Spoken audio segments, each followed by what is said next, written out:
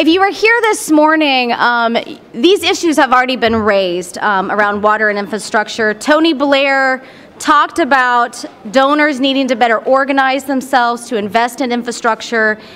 And if you heard Administrator Green's armchair discussion, he talked about, I was so happy he did this, but his example talking about what does kind of resilience look like, or that journey to self-reliance, was about Ethiopia and the request or need for irrigation support over food aid. And I thought that was just a really nice setup that wasn't planned to go into our session. So our conversation today, we're going to do a deep dive and talk about the current state of the world's water infrastructure and water. We are going to zero in particularly on urban settings. This ties directly to goal number 6 of the Sustainable Development Goals. It aims to achieve, that goal aims to achieve universal and equitable access to safe and affordable water. All of those words are really important there. For all by 2030. I don't know about you, but from what I can see is if we continue down the current development path, I don't think we're going to get there. I want to first take a minute to acknowledge and thank Chemonics International.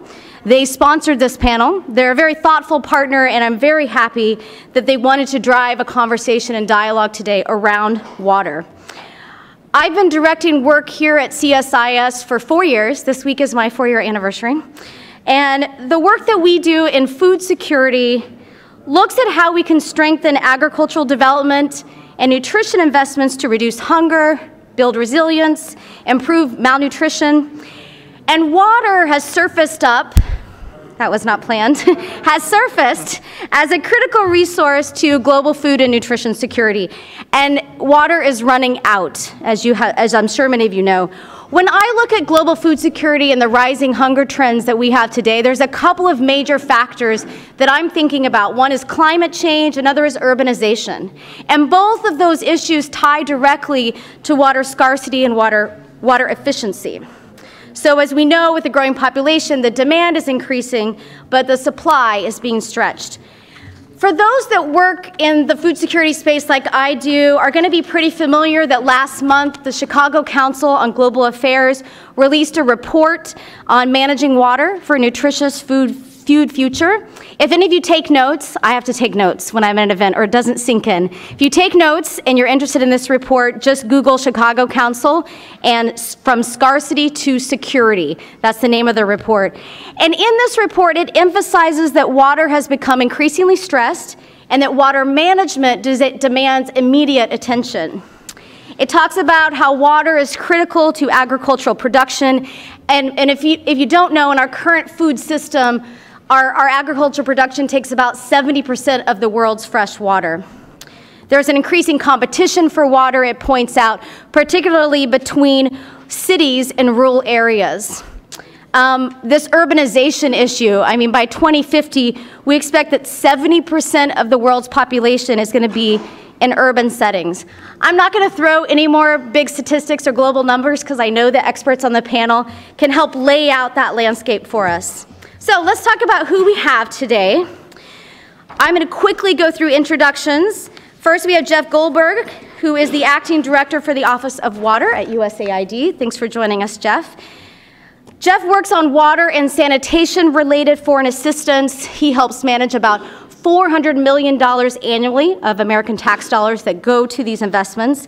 And he, more importantly, which I know we'll dive into, he leads the implementation of USAID's water and development strategy under the whole of government global water strategy.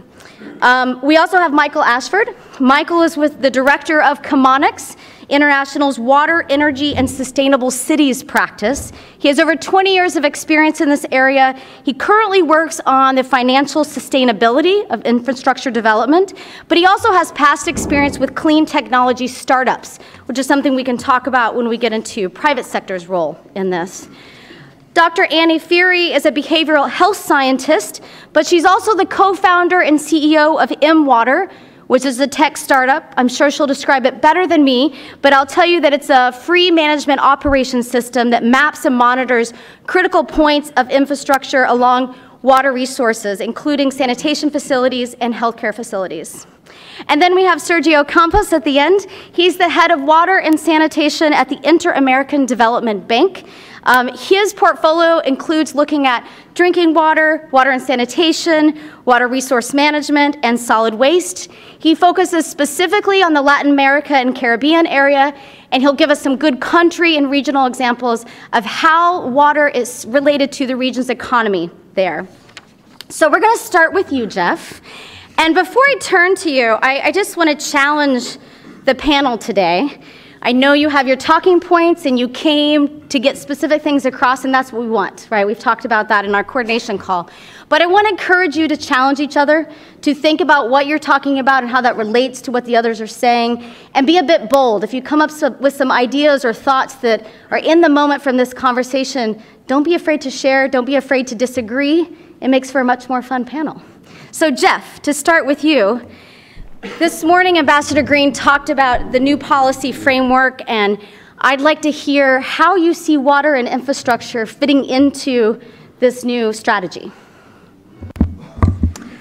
Great, thanks, Kim. And just want to kick off and just thank CSIS for putting this event on, and to Chemonics for the specific panel on water. It's really great to be here to be able to talk about everything that USAID and the US government is doing on drinking water and sanitation and water issues writ large, joined by an interagency colleague here in the audience as well.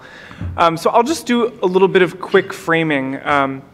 So Ambassador Green this morning talked a lot about the journey to self-reliance, and that the orientation of all US foreign assistance moving forward needs to be organized around that principle of working ourselves out of a job. And it's not a new concept or idea, but it is a very nice organizing principle in that it really does push us as development professionals to think about how we're approaching sector-specific issues like water. And so I don't want to get too far into the details of stats and kind of technical issues, but I do think it is helpful to just lay out the context that we're operating in. And so water, in terms of self-reliance, is absolutely fundamental in that it is a cross-cutting development issue. We know that it prevents disease, improves economic growth, is critical to resilience to shocks and stresses, and importantly, most importantly, contributes to the empowerment of women and girls. So as far as self-reliance goes, if we're not getting water and sanitation right, it's quite challenging to envision that day where there is no longer need for assistance. Kimberly laid out that we are operating in a context where water is increasingly stressed. The Chicago Council report that just came out last month does note that 1.2 billion people live in areas of physical water stress, and we're seeing increasing demands for water resources across agriculture, industry, and domestic water use, all in the context of dwindling supply. And this has huge economic consequences. There have been a lot of costing analyses that have been undertaken by our colleagues at the World Bank. High and Dry report that they came out with last year noted that we could see GDP decreasing anywhere between 6 to 15% in some contexts as a result of water stress, which stands to compound state fragility and conflict. So this is, from a broad resource-based issue, a huge imperative no matter what sector we're operating in, whether it's agriculture, industry, or WASH.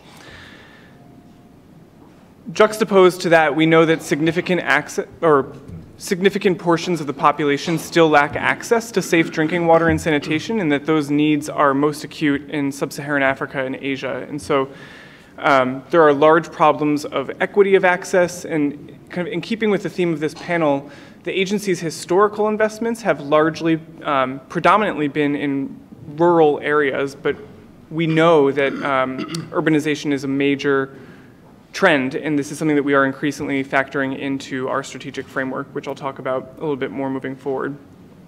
And then lastly, I think just the theme of the panel and a dinner that we had last night on the topic of infrastructure, there are major questions in terms of how we should be facilitating access to drinking water and sanitation.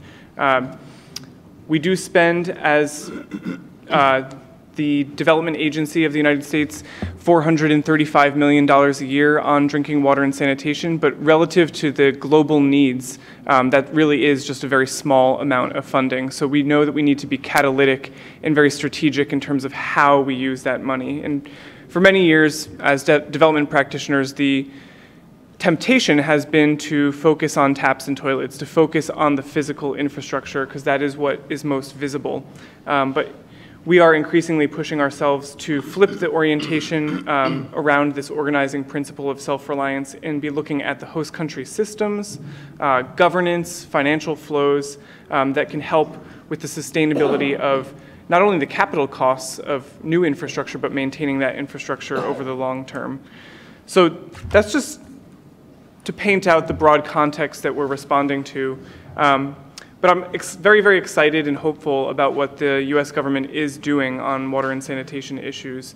The Water for the World Act, I'm not sure how many of you are familiar with it, but many of the people in this room were very active in the development of this piece of legislation. But this was passed in 2014, and it ensures that there will be strong US leadership on water and sanitation issues globally moving forward, and that builds on a long tradition and history of bipartisan support for water and sanitation foreign assistance as a cornerstone of the work that the agency does. So 2017 was a landmark year for us as an agency and as an interagency. The Water for the World Act requires that the US government have a global water strategy in place at all times through 2032. So that's significant. So that enables us to start thinking long-term with this orientation of self-reliance about how we can position ourselves to build the capacity of countries to manage these issues into the longer term. So at USAID, we co-led a process with the Department of State to put together the Global Water Strategy. Includes contributions from 17 different agencies. And just to speak a little bit about some things that are new and different for us at the agency within this framework. Number one, as I mentioned, we are trying to shift our orientation away from just focusing on infrastructure. We do have a core accountability to provide first-time access to drinking water and sanitation to vulnerable populations, but we know that we won't be successful over the long term if we aren't simultaneously thinking about the governance systems and the financial flows behind that. So we've elevated dedicated focus on governance, finance, and institutions as part of our work there. We've also elevated sanitation as a standalone issue in our strategic framework. We know that sanitation lags far behind drinking water, and that's absolutely something that we need to be prioritizing for health outcomes, and then most notably for women and girls and their ability to participate in the economy and in educational activities. And then just to tie it back to the broader theme of water security, we know that water resources are under increasing stress, so we have elevated water resources management as a standalone development result. And that is quite critical for us, not only in terms of ensuring that our drinking water investments are secured by a sustainable water supply, but that from a cross-sectoral standpoint, our investments in agriculture and other economic uses are accounting for the water resource base as well. So that's just to kind of paint a broad picture of what we are seeking to enable from the US government perspective. I would be remiss if I didn't note the transformation process that is going on within the agency right now, and I think something that's very exciting that's happening for the water and sanitation sector is that we are proposed to move into a new Bureau for Resilience and Food Security. And what this really means for us is that so our colleagues in the food security sector have a very similar set of legislation. They have the Global Food Security Act, we have the Water for the World Act. They have the Global Food Security Strategy, we have the Global Water Strategy. So these two very large initiatives will be working alongside each other in addition to nutrition and resilience as key other centers. And there will be a new center for water security, sanitation, and hygiene that will really ensure that water is strongly positioned within the agency moving forward. So we're quite excited about this. There are a lot of strong connections from a technical standpoint to be made as well. But just to wrap up, I wanted to give a specific example. I know that the theme of this panel is on urban programming, and I did mention that the bulk of our investments have been in rural areas in the past, but we are acutely aware that urbanization trends and our need to position ourselves to be able to respond to water needs in urban areas, particularly within the context of resilience. So we have one of our favorite examples with this is a program out of the Philippines called Be Secure, where we're providing technical assistance to secondary cities throughout the Philippines on upstream climate forecasting, working proactively with utilities to monitor water resources and to enable them to forecast and predict their longer-term water availability so that they can target their investments in things like green infrastructure and source development longer term. And that has really been a significant kind of organizing principle for these utilities moving forward. So that's just a flavor of some of the work that we're doing in urban areas, but looking forward to the panel and happy to answer any questions. Thanks, Jeff. Turn off your microphone. I'm going to start with a few questions. I was going to wait, but I just can't help myself. Also, keep note, the audience, we will have time at the end for you to have questions. So if you have a question, not a monologue, feel free to raise your hand at the end and we'll get to you. 2 points. One, I want to say good job on collaboration between food security strategy and water strategy. That's important. It's good that's happening. Also, just as in the food security system, we're seeing this change in about systems, right? And so thinking through the governance and the finance and the institution piece is critical than just these one-off infrastructure projects. So that's good to hear. The thing I want to ask you, and this is really for my own curiosity, when we talk about gender and empowering women and girls, I get how that works for water in the more rural settings, but talk to me a little bit about how water empowers women and girls in the urban settings. Great, I'm really glad you asked that. We like talking about this. So the typical orientation that has prevailed vis-a-vis WASH and gender, and it's an important one, is that women and girls do bear the burden of collecting water and sanitation and are therefore precluded from participating in economic activities or in school. So that's something that's well established, and there's a lot of evidence around that. As far as urban areas go, we have been talking about this internally a lot vis-a-vis empowerment and looking at women as professionals in the water and sanitation sector and making dedicated investments to build the capacity of utilities to be supportive of opportunities for women engineers, women managers to participate in leadership roles in the water and sanitation sector, whether or not that's in service delivery, on the regulatory side of things. And so that's a body of work that we are very actively pushing. There's strong precedent for that across other service delivery sectors. The agency has a project called Engendering Utilities that has done a lot of this work in the energy space, and we're very excited to be working on activities in this area moving forward with our energy colleagues, and I'm happy to say that we will be focusing on water as it relates to creating opportunities for women in the utility space as well. Great, that's an excellent answer, thank you. We're going to turn now to you, Michael. Can you start by telling us a little bit about why is urban so important in terms of water infrastructure? Why are we focusing on that rather than rural? Well, it's not necessarily, well, first of all, thank you very much for having me and to join this esteemed panel. Sergio, Annie, it's great to be with you, and Jeff. Also, a little disclaimer, I understand we sponsored this, but I may not speak for the company, and if I get out of line, I'll be chastised later. But I think I spend a lot of time thinking about these issues. I spend a lot of time thinking about how I can help and contribute, and I work with a small team of people that's really dedicated to that. And sometimes we cross the lines a little bit, but it's always in the spirit of healthy debate and discussion.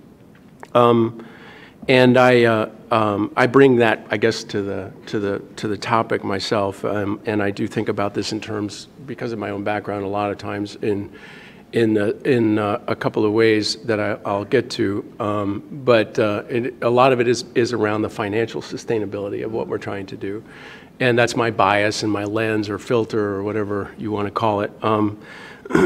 But I think I don't want to say that the urban challenge is competing with the rural sector, but more that we have to think about water in systems, and we have to think about water as Jeff has pointed out, and it's included in this global strategy. We're really impressed with the global strategy in terms of how we're talking about access and governance and financing of water because of those systems approaches and that cross-cutting aspect of water. And you can call it competition between the urban and rural areas, but I think it's more about what is actually going on with agricultural development vis-a-vis urban areas and what's happening with populations and growth in the countries where we work.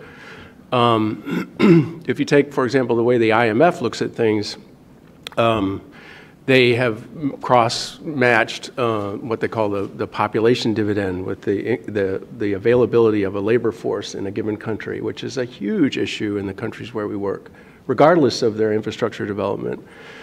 Huge young populations looking for work, whether it's in the country or in the city. And there's a lot of pressure on the cities for them to find work because there's not that much employment in the countryside, particularly as agricultural systems become more industrialized or condensed.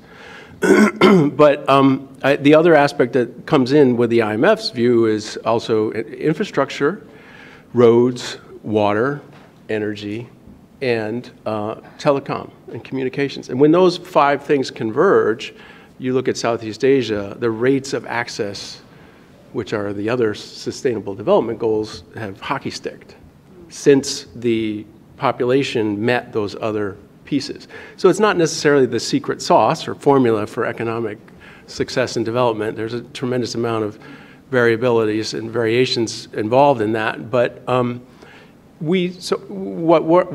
that's where I think it's important to, maybe include more or elevate a little bit the conversation about infrastructure and urban development in relationship to waters as a systems, and then start looking at, is it a water-rich or water-constrained situation, and then getting to finance and governance. Why isn't it working better? Why aren't we achieving our SDG goals? I could go on some more about a couple of other things that kind of drive my thinking about it. I'll just put them out there. I think also for me, and I share this with my colleagues at work and in conversations like this, I really do think we need to look a lot more at, in addition to systems thinking, engaging much more at a local or regional level. And that's tricky because we work very often as a company with bilateral agreements, and you can't really go under the government because that would be, it would be bad for everybody. But I think if we can start driving the bilateral agreements to understand how we can bring systems thinking to the local government level, if you had to be a betting person, we'd get some better outcomes in terms of building capacity there to manage money, to run enterprises, to manage utilities, or to develop with water across a number of farms under a cooperative, et cetera. But to get, maybe they've been more successful in the rural areas than in the urban in terms of giving empowerment to the local governance. And then finally, on the which is critical to all of us, I came from the debt meeting, how there's this savings overhang in the world, and there's a tremendous amount of assets that are not being invested, and everybody understands what the tremendous pressure is for infrastructure investment. They call it demand, but from a business perspective, which I could come to later, it's only real demand once it's commercial demand, once somebody can pay for it. But in reality, there is a tremendous amount of capital hanging in the markets, and interest rates remain low, so it doesn't move, and debt continues to rise, but interest rates aren't going up, so the capital doesn't move, and it's not moving into infrastructure. It's not in the United States, it's not moving in Africa, and it's not in Southeast Asia. It's, I think, maybe a little bit more in Latin America because they're better at engaging the financial sector in some cases, but never enough. So private sector engagement, to me, then, is my final of the 3 main points that I bring to this, is really about understanding what is it that we're talking about as a business model. And it's different in rural areas and it's different in urban areas. And that it's not necessarily just private sector engagement, but it's also how does the public sector engage and how does the government de-risk investments in infrastructure with their own capital, and that gets the governance and all the issues that we have to deal with in the development economics. But the business model really for a lot of these things in infrastructure, particularly in urban areas, is around the ability to collect a small amount of money from a lot of different consumers. And it's very difficult to organize that kind of demand. It's very easy to build a power plant if you're selling the power to one buyer, but then that utility that's selling the power has to collect revenue from every little household. Same for water, same for trash collection, and same for, how do we manage the streets, et cetera. And where do we start understanding how the public and the private sector, getting back to the basics of urban development, deal with those kinds of business models as opposed to things that are much easier for the private sector to engage in from a risk perspective. So I know I went off a little bit, but I had my 3 points, which I wanted to get out early and then often come back to, but I hope I answered your question, and thank you. On the food security team here, we just did a big project on Nigeria, more looking at how the traditional U.S. government's food security and hunger initiative is going to work in more fragile areas like Northeast Nigeria. And one of our major recommendations was talking about that empowering of local systems, right, and bringing it down to the local level and how important that is, particularly in that country, but a lot of other countries. I do want one follow-up question is, because you've worked in clean tech, what does that mean? And what do we need? What is successful clean tech look like, or what needs to be there for clean tech to work? I think Annie will have a lot more to say about that than I, but...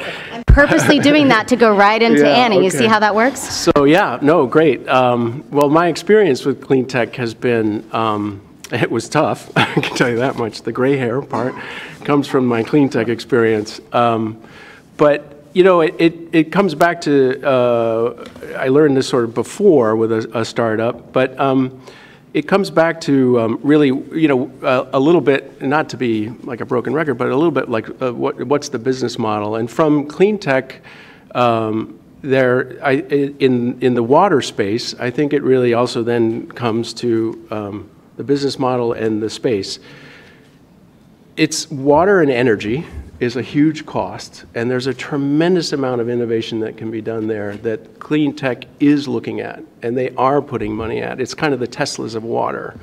They're really trying to figure out how to get reverse osmosis to be much less energy intensive so you can desalinate seawater. And then the other energy intensive water treatment process is water electrolysis, which is it's a reverse battery. And you're taking heavy metals out of water, so that's wastewater treatment that can be recycled, at least for industrial or commercial uses, if not potable water. So in the water scarce areas, energy is a huge cost, and clean tech is moving in that area, and I was with a company that was successfully doing that. On the other side, it's this revenue. So, you reduce costs, hey, I'll invest in that, savings, capture that, I'll get my investment out in 5 years. Savings, so revenues, like, oh yeah, big buyer, lots of demand, money, they want it, a glove to improve your golf swing, there's the cohort, there's the money, there's their income, $20 million, go. Well, if it's back to the utility model, it's 500,000 people in a city where everybody's poor and informal settlements and not metered, and how are you going to ever capture that? So it's very hard to innovate on the revenue side of clean tech in this space. And when you come forward, very often you come forward with, yeah, it's a revolutionary idea, it's a great idea, but I need $20 million to get started, or I need $40 million to get started. And don't worry, I'll get that revenue. And venture capital doesn't like that. It's not soon enough, it's not fast enough. So again, it's a cost, revenue, business model. There's really, really important things happening in the water energy nexus, and I'm sure in the food water nexus that I'm not totally aware of, because there's cost savings there. But if you can't pitch to the revenue side, then the innovation in clean tech is much harder to do.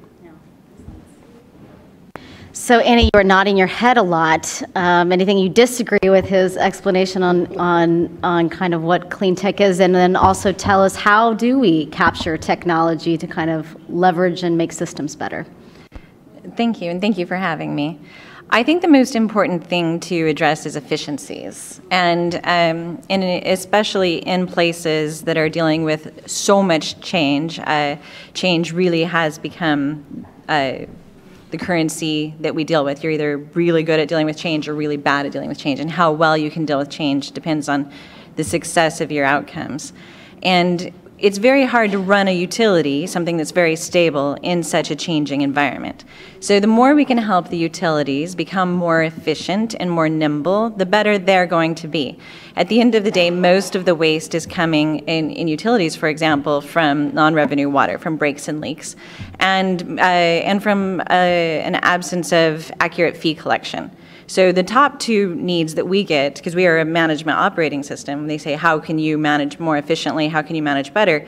We need to be able to manage, to help the utilities, the fee collection and the non-revenue water. When you do that, it helps everything from energy to the environment because you've reduced waste. But then we've noticed that there's something of a broken windows theory at place with large utilities in especially rapid urbanization or peri-urban regions, where when you arrive, you can tell if the lawn's not kept well, or if there's lots of outdated computers in an office that nobody uses, that there's lots of inefficiencies here. And a lot of that stems from management. So our management includes HR, our management approach includes buildings monitoring. We offer the ability to manage everything all together, even though the target of our management is water. So they can use the same system, and often they've been the ones to show us that. The target user, we're working on an extraction survey with the MARA, with the Lake Victoria Water Basin Commission, who we just came to teach the extraction survey. When we come back a month later, they're doing HR monitoring with the same platform. They're doing facilities monitoring. They've built up hazmat monitoring.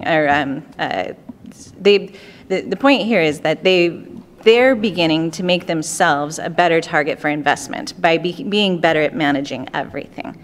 And it looks better to someone coming in saying, do I want to take a risk on this investment in this utility, if they know where their fees are and where their non-revenue water is. So it all starts with management. The central core that we began with was what gets measured gets done.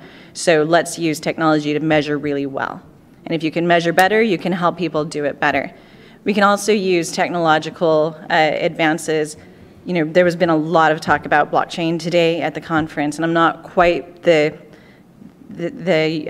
believer in blockchain itself, but the paradigm that blockchain has given us is decentralized management networks and decentralized trust in management networks. And so you can have the NGOs that only trust themselves, and the utilities that only trust themselves, and the government that only trust themselves, all using their own management interface, but because they all share a relational database in our same cloud-based platform, they're actually working together.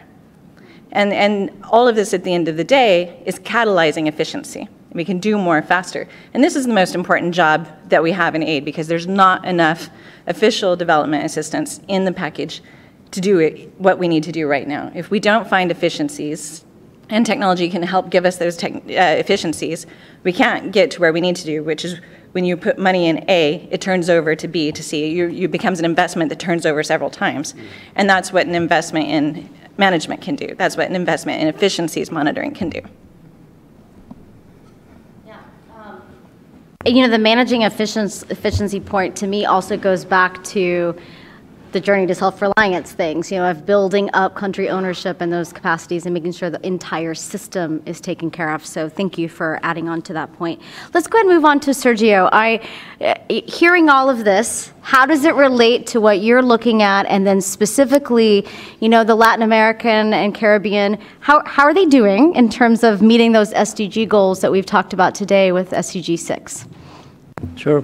Thank you, Kimberly, and good afternoon, everybody, especially those that are watching us through Streamline. I want to start by thanking the Center for organizing the forum, this particular session, and for inviting us. Last year, the bank led the regional process for the Americas, at the World Water Forum in Brasilia. Probably most of you or some of you were there. The Latin American, the Americas region, that's from Canada to Chile. And at the end of the forum, when we got together with the other 6 regions, we thought it was going to be very difficult to come up with same challenges, but it was actually not very difficult. And the 4 main challenges are, in terms of the SDGs, we're behind. The second one is financing is not materializing in the way it should to achieve the SDG by 2030. The third one was that floods and droughts, climate change is going to make it even harder to achieve them. And the fifth one was that if we do not strengthen local governments, we won't get there. No? I mean, as you mentioned, the world is being urbanized. Latin America is already from 80 to 85% urbanized. No? So those were the 4 challenges. And in Latin America, I'm just going to echo them. No? Latin America is a region comparatively rich in terms of water resources. We have 1/3 of the freshwater resources, the largest aquifer, the largest water reserves. We have 1/7 of the population. And our economy runs on water. Most of our exports, either agricultural or mineral dependent, they depend on abundant and reliable sources of water. 70% of our electricity, 70% comes from hydropower generation. So water is critical for our economy.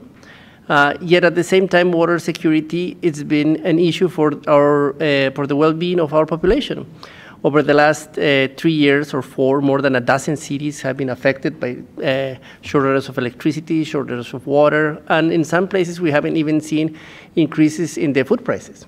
So, and the thing is that this situation is only going to get worse. In Latin America, there are more than 140 cities, medium cities, that are growing 2 or 3 times faster than the mega cities, like Mexico City, Buenos Aires, Sao Paulo, and at that rate, in 20 years, their population will more than double. No?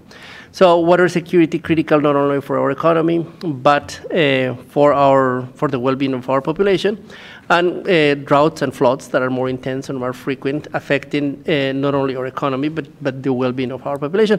The thing of Latin America is that as opposed to other areas, we won't be water stressed in 100 years. When you look at water availability, we'll have more or less the same amount of water. The problem is that it's going to rain in smaller periods, and droughts are going to be even longer. No, so what are we doing about it? No, and I think that first is access, because when you look at the amount of people that don't have access to water with the MDG lens, we were 34 million people short of access to adequate water. But when you look at drinkable water, we're more than 200 million people without access to drinkable water. That's almost 1/3 of the Latin American population. When you look at this access to sanitation, with the MDG lens, we were 106 million people without access to adequate sanitation. But when you look at adequate slash management, we're more than 450 million people without adequate slash management. That's almost 2/3 of Latin American population. We're treating less than 20% of the wastewater we generate, with a tremendous impact in our environment. So those are the challenges in terms of numbers, in terms of access. Therefore, access it has to be a priority. And as it was mentioned by, I think, with Michael, if we continue doing the same way we've been doing, we're probably going to reach the SDGs in 100 years. I mean, that's a projection that we have, no? So we really need to do a paradigm shift. We need to stop doing business as usual. Innovation is critical. Unless we innovate, unless we bring financial innovation, technical innovation, social innovation into our sector, we won't be able to bridge this gap in a shorter period of time. Decentralized sanitation, container-based sanitation, intermittency need to be part of the short-term solution. Natural-based solutions need to also help us address the resilience of our infrastructure. We need to not only source the amount of funding that is going to be necessary, We were estimated that to meet the MDGs, we needed $107 billion. To achieve the SDGs, we need at least 4 times that amount of money. If we want to get there by 2030, that amount of resources needs to be secured within the next 5 years. Otherwise, we won't be able to make it. So we need to make efforts in financing. But financing and building the infrastructure, it's not all. You need to operate it and maintain. There are people that cannot afford the services. So tariffs and subsidies are an important part of the equation. In terms of strengthening local governments, most of the utilities, not only Latin America, but in the world, are subject to the political cycles. Not the most technical people are in charge of this, so governance it's also an important issue.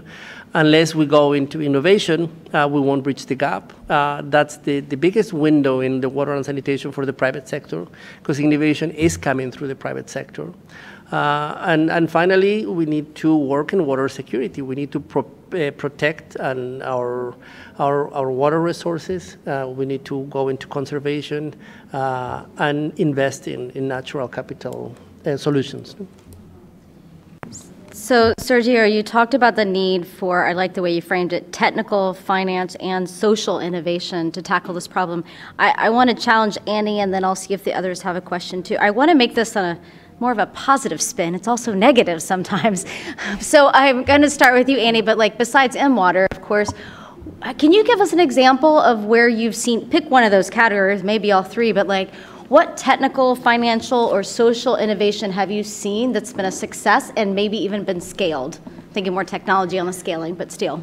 I really like the question because in my experience in aid, we really misunderstand even scale. And I try to be really clear to describe the difference between spread and scale. And if you do twice as much for twice the money, that's not scale, that's spread. And aid is really good at spread. And we're trying to focus on scale. Technology is really good at scale. Once I create this feature for this organization, it costs me nothing to make it free to the world. That's actually my business model. The thing that we like to see, and so the tradition of technology that now unfortunately has some bad connotations given some negative things that have happened in social media, but the tradition is move fast and break things, right? So, but what that really means is take more risks. And we want to see people take more risks and try to move really fast, try to be able to pivot fast, to find out this doesn't work, we're going to pivot. And actually, whenever you go back and look into some of China's development, they moved fast and did a move fast and break things at a local to regional level there as well. So I'd say that the book, How China Escaped the Poverty Trap, is a very good discussion of that. In finances, we like, one of our partners, water.org, is also taking this different, very, let's break the way we're financing aid by trying to do this. If you spend it once, how many times can we make it turn over before that dollar is gone from the system approach? That is honestly our favorite approaches are people that make sure that it's not the old-fashioned view of aid where you design a start and stop date. It should keep going as many times as possible without you being there to keep it running. That's the definition of a system, is that it keeps going ongoingly, right? So in systems thinking itself, we hope that people are moving from a donor paradigm to an investor paradigm, that I'm starting this thing going, I'm investing in this thing beginning, as opposed to I'm giving money for this to get done. Jeff, I'd love to hear your thoughts on that too. Yeah, that's actually a perfect segue.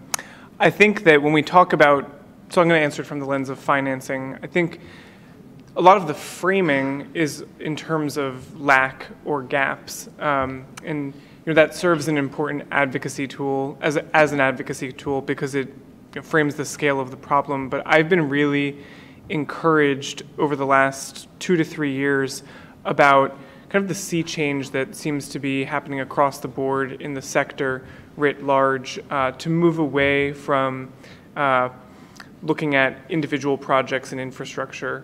I mean, there are, of course, limitations in terms of how we do business as a donor, but I've seen that there's really been this embrace writ large to address some of the kind of core bottlenecks within the sector. So water and sanitation, kind of getting back to a lot of what Sergio was talking about, the bread and butter governance issues at the utility level that would make a project bankable or investable. So we have been investing in a very dedicated way with a central project managed out of the Water Office called Water Sanitation and Hygiene Financing, where we are deploying technical assistance across 8 countries now to build the just fundamentals of utility performance to be able to attract longer-term financing. And so I think it's a very exciting phase to be in that we're looking at our aid as in a catalytic way to be able to fix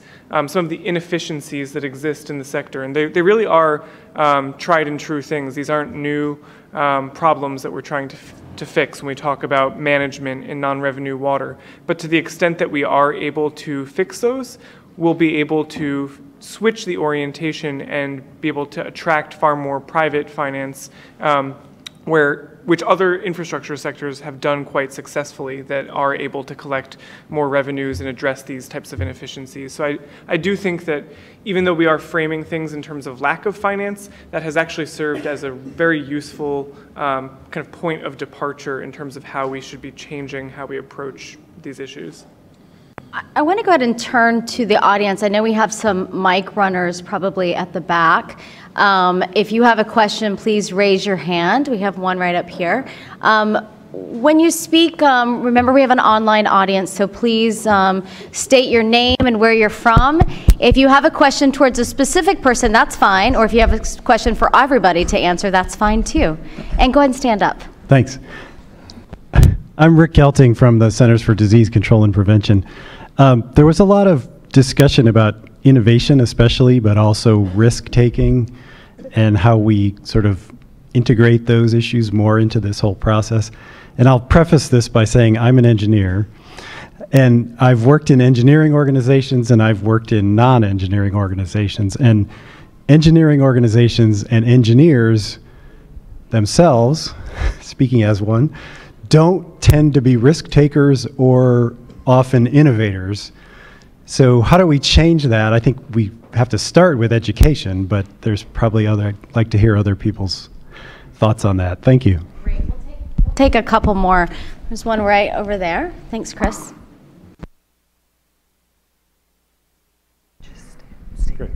Hi, thanks everybody for a great panel. John Oldfield with Global Water 2020. Annie, you mentioned something about sort of leveraging every dollar that goes into the sector, channeling it back in and getting the most utility out of it. You know, I wonder, and Jeff just mentioned WashFin, the USAID mechanism that could and maybe should be doing that, or maybe the next iteration of WashFin. But Sergio, you know, for you as well, is there a conversation amongst you about a revolving fund, for an oversimplified term, to do exactly that at a global, regional, national, even a sub-national level in some of these larger countries? Seems like a great idea. I'm not quite sure how to do it, or what the role of monitoring and mapping is in that context. Thank you. Thanks. And out of my own curiosity, what is Global Water 2020? A small nonprofit advocacy group here in Washington, D.C., half a block away. Thank you. Any other questions from the audience? Yeah, in the back over there. Hi, Nagin Sabani with the National Academy of Sciences. Forgive me, I came in a little late because I have FOMO and I'm trying to get a little bit of all the sessions, but next door they were actually talking about resiliency.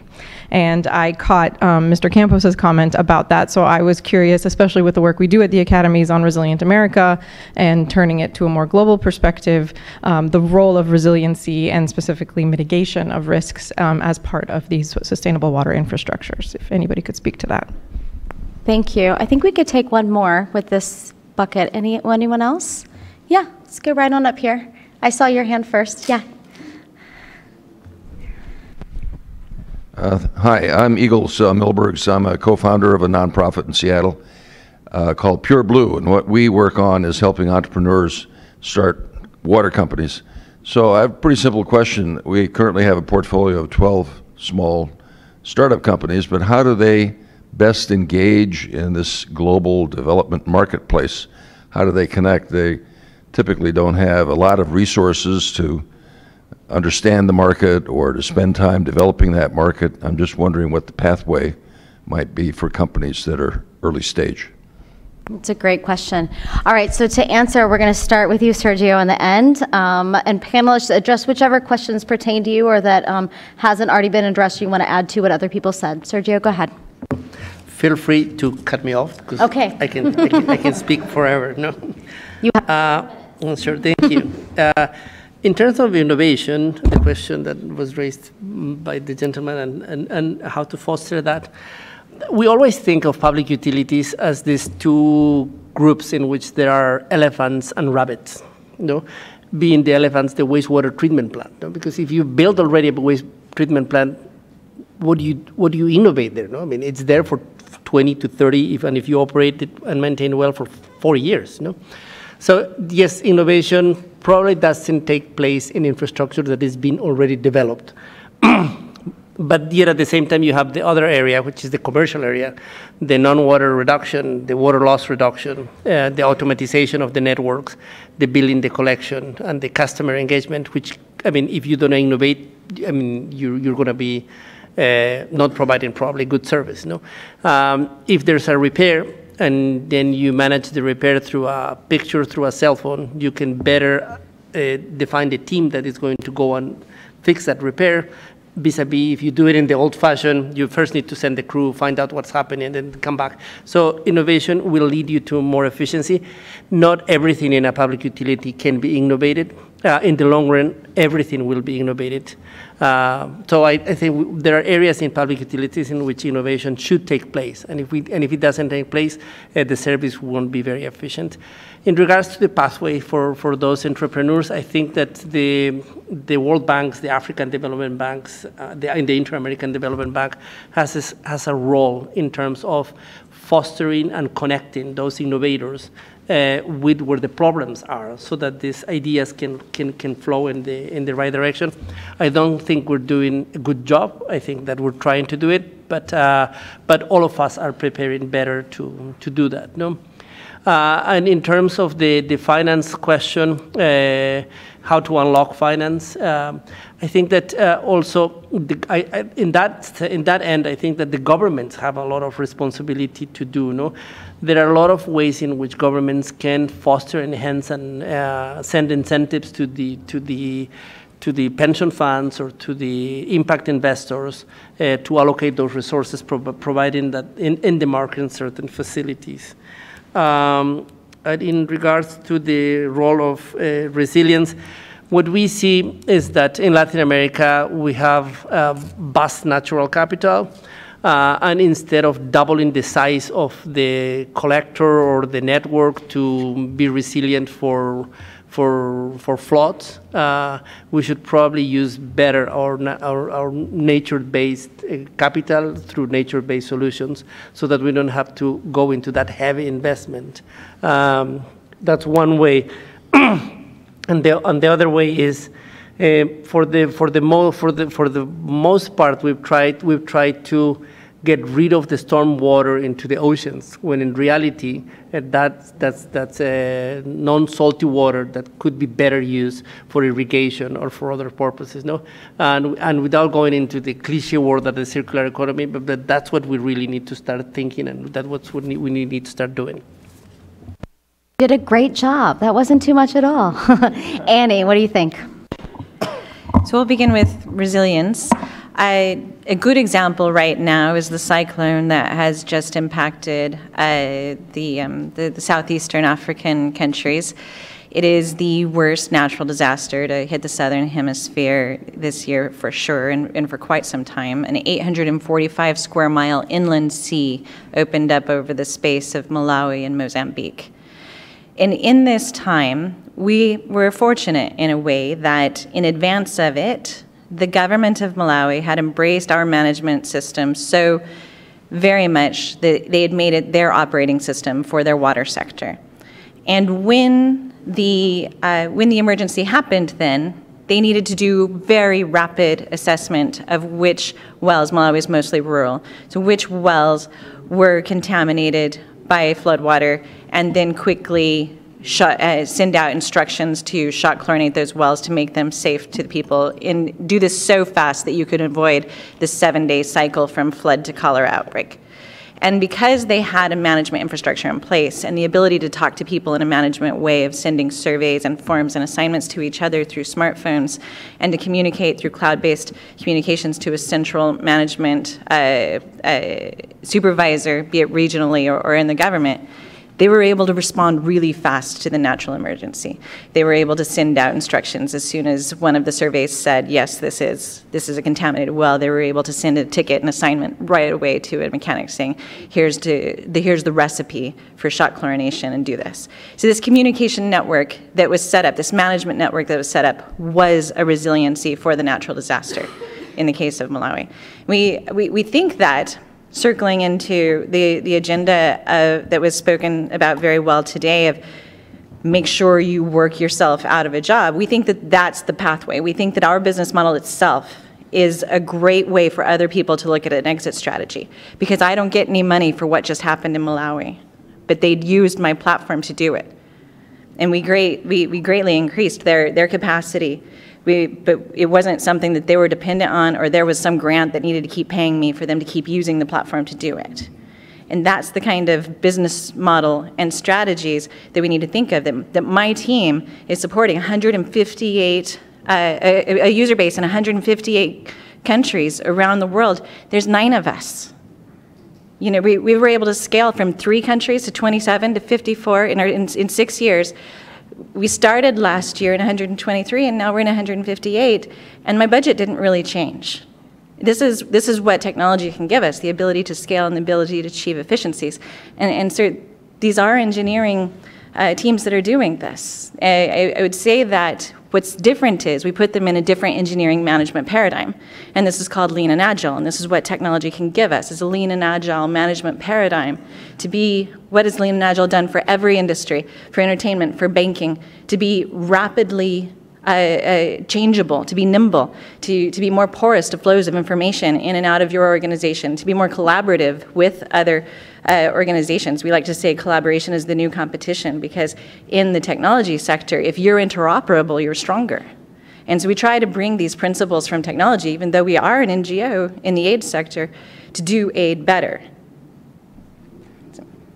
I'm going to get a shirt that says collaboration is the new competition. I like That's really nice.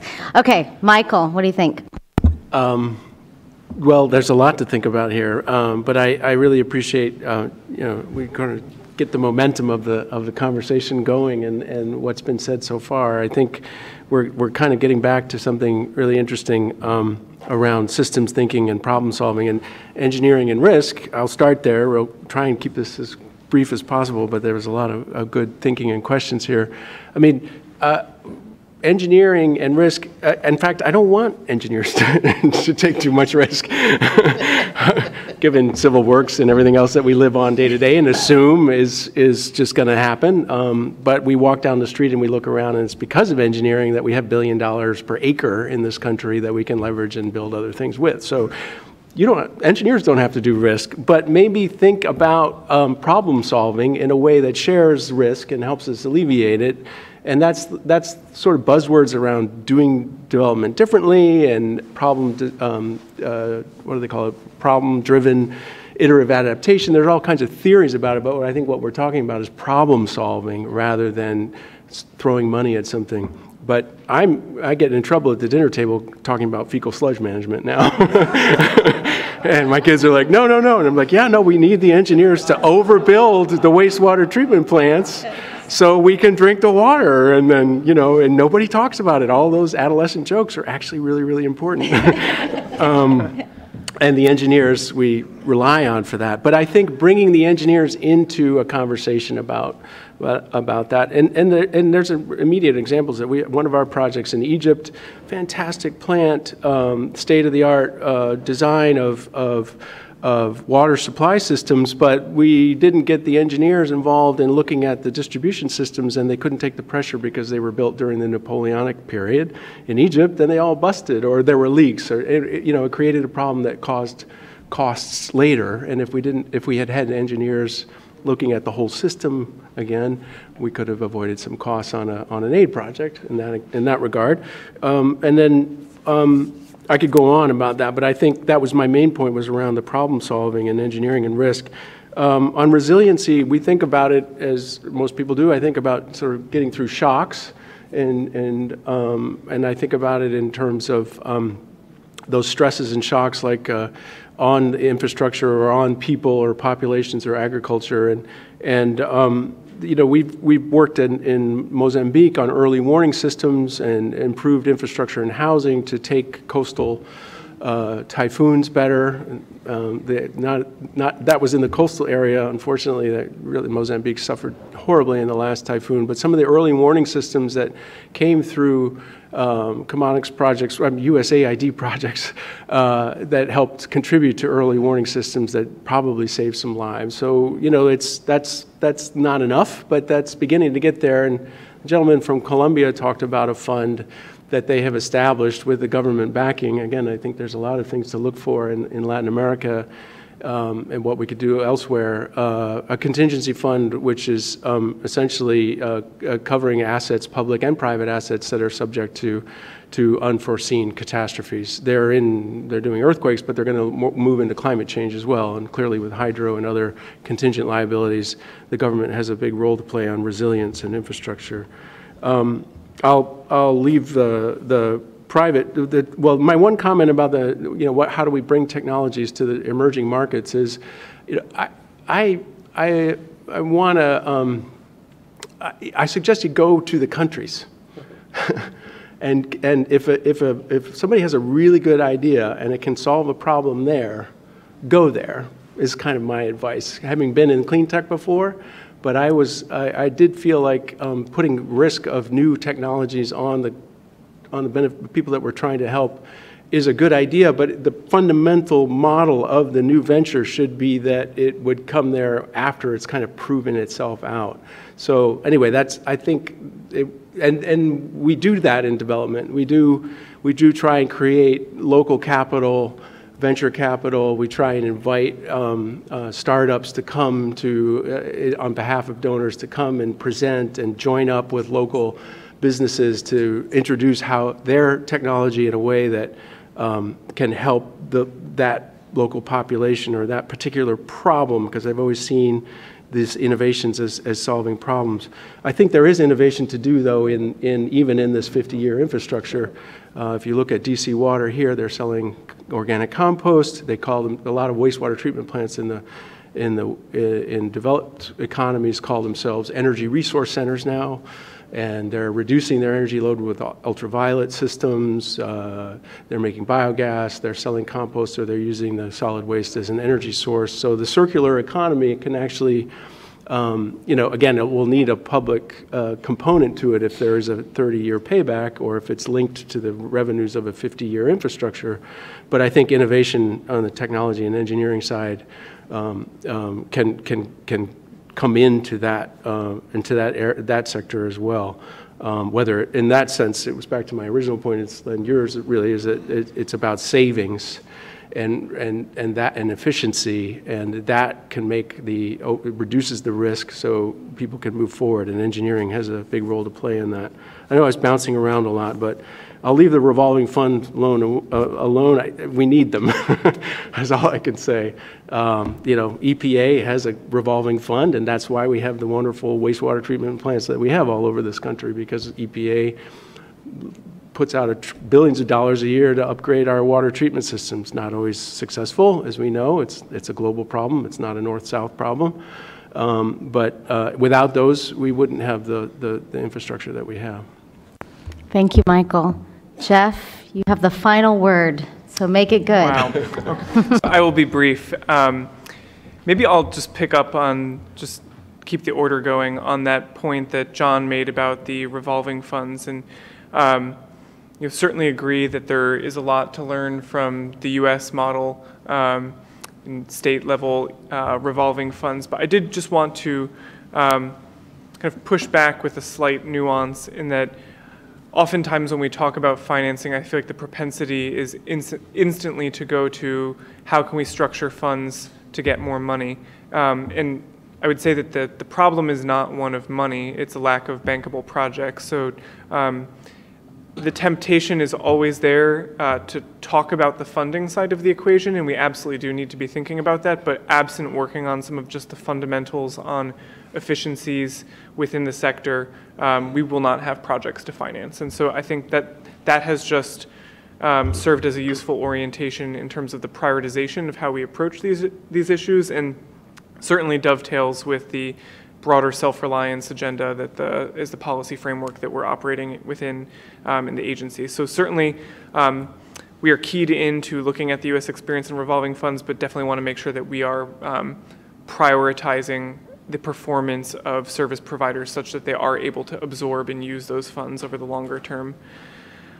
On the innovation question, I loved the comments of my previous panelists. It made me think that I almost wish we could innovate how we talk about innovation in a way, in the sense that I do think that there absolutely is a role for emerging technology, and definitely something that needs to be actively incorporated into what we're doing.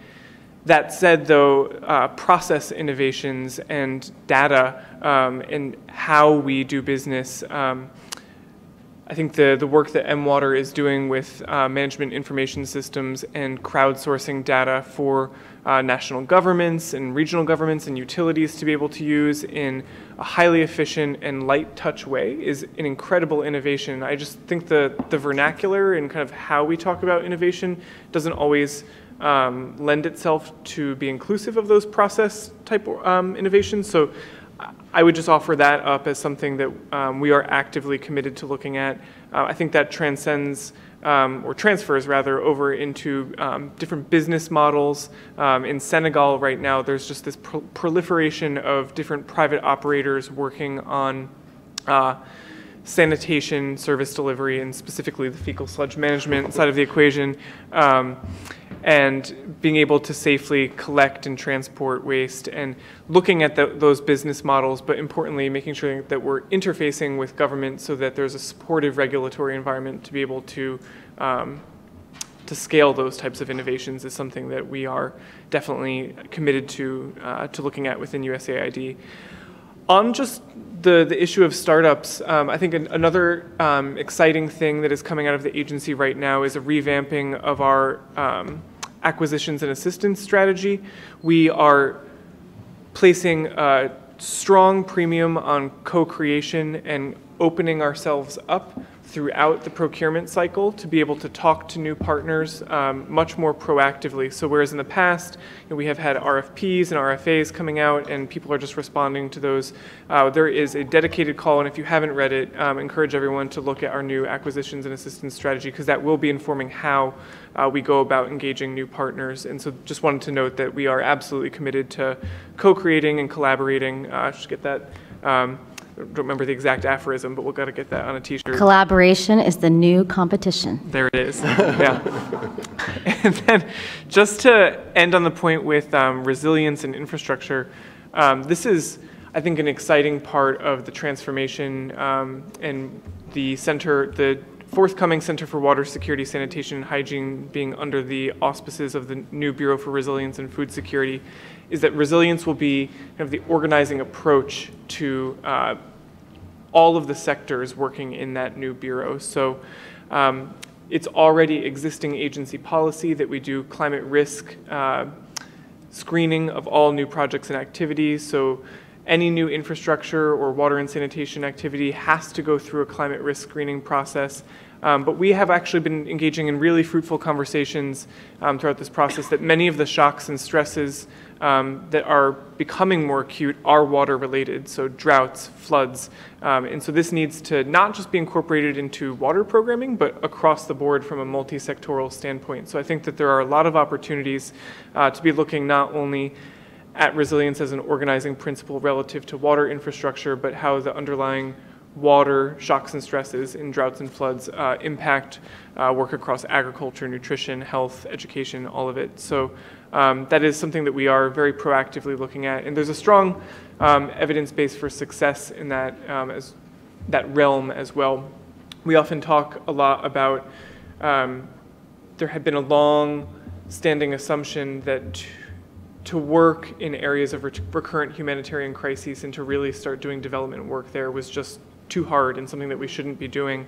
But our work in northern Kenya we talk about quite often as a strong success story through our Partnership for Resilience and Economic Growth of bringing all sectors together under the auspices of a coordinating entity called the PREG, the Partnership for Resilience and Economic Growth, to coordinate across the board nutrition, natural resources management, livestock and rangeland management, and water and sanitation. And the real positive impact that we are seeing is that as recurrent droughts continue, the most recent drought in 2017, as compared to a drought in 2011, we saw 500,000 people not in need of humanitarian assistance as compared to in 2011. So there is strong evidence for bringing these sectors together under the auspices of resilience and pushing ourselves to do development programming in areas where we thought, or it has previously been assumed, that we could only be doing humanitarian work. So just another thought to end on there on the resilience point. Thank you so much, Jeff and Michael and Annie and Sergio. This has been a fun conversation. I just want to point out, because they're there, I want you to turn around and look at Carmen and Chris, because they, under Dan's leadership, and Dan is back there too, are the reason this whole thing got put together. So as we do our final applause, because this is the end of the Global Development Forum as well, let's be really loud so next door wonders what's happening. And let's really thank our panelists, but also Dan and his team for putting on such a great day. Thank you so much.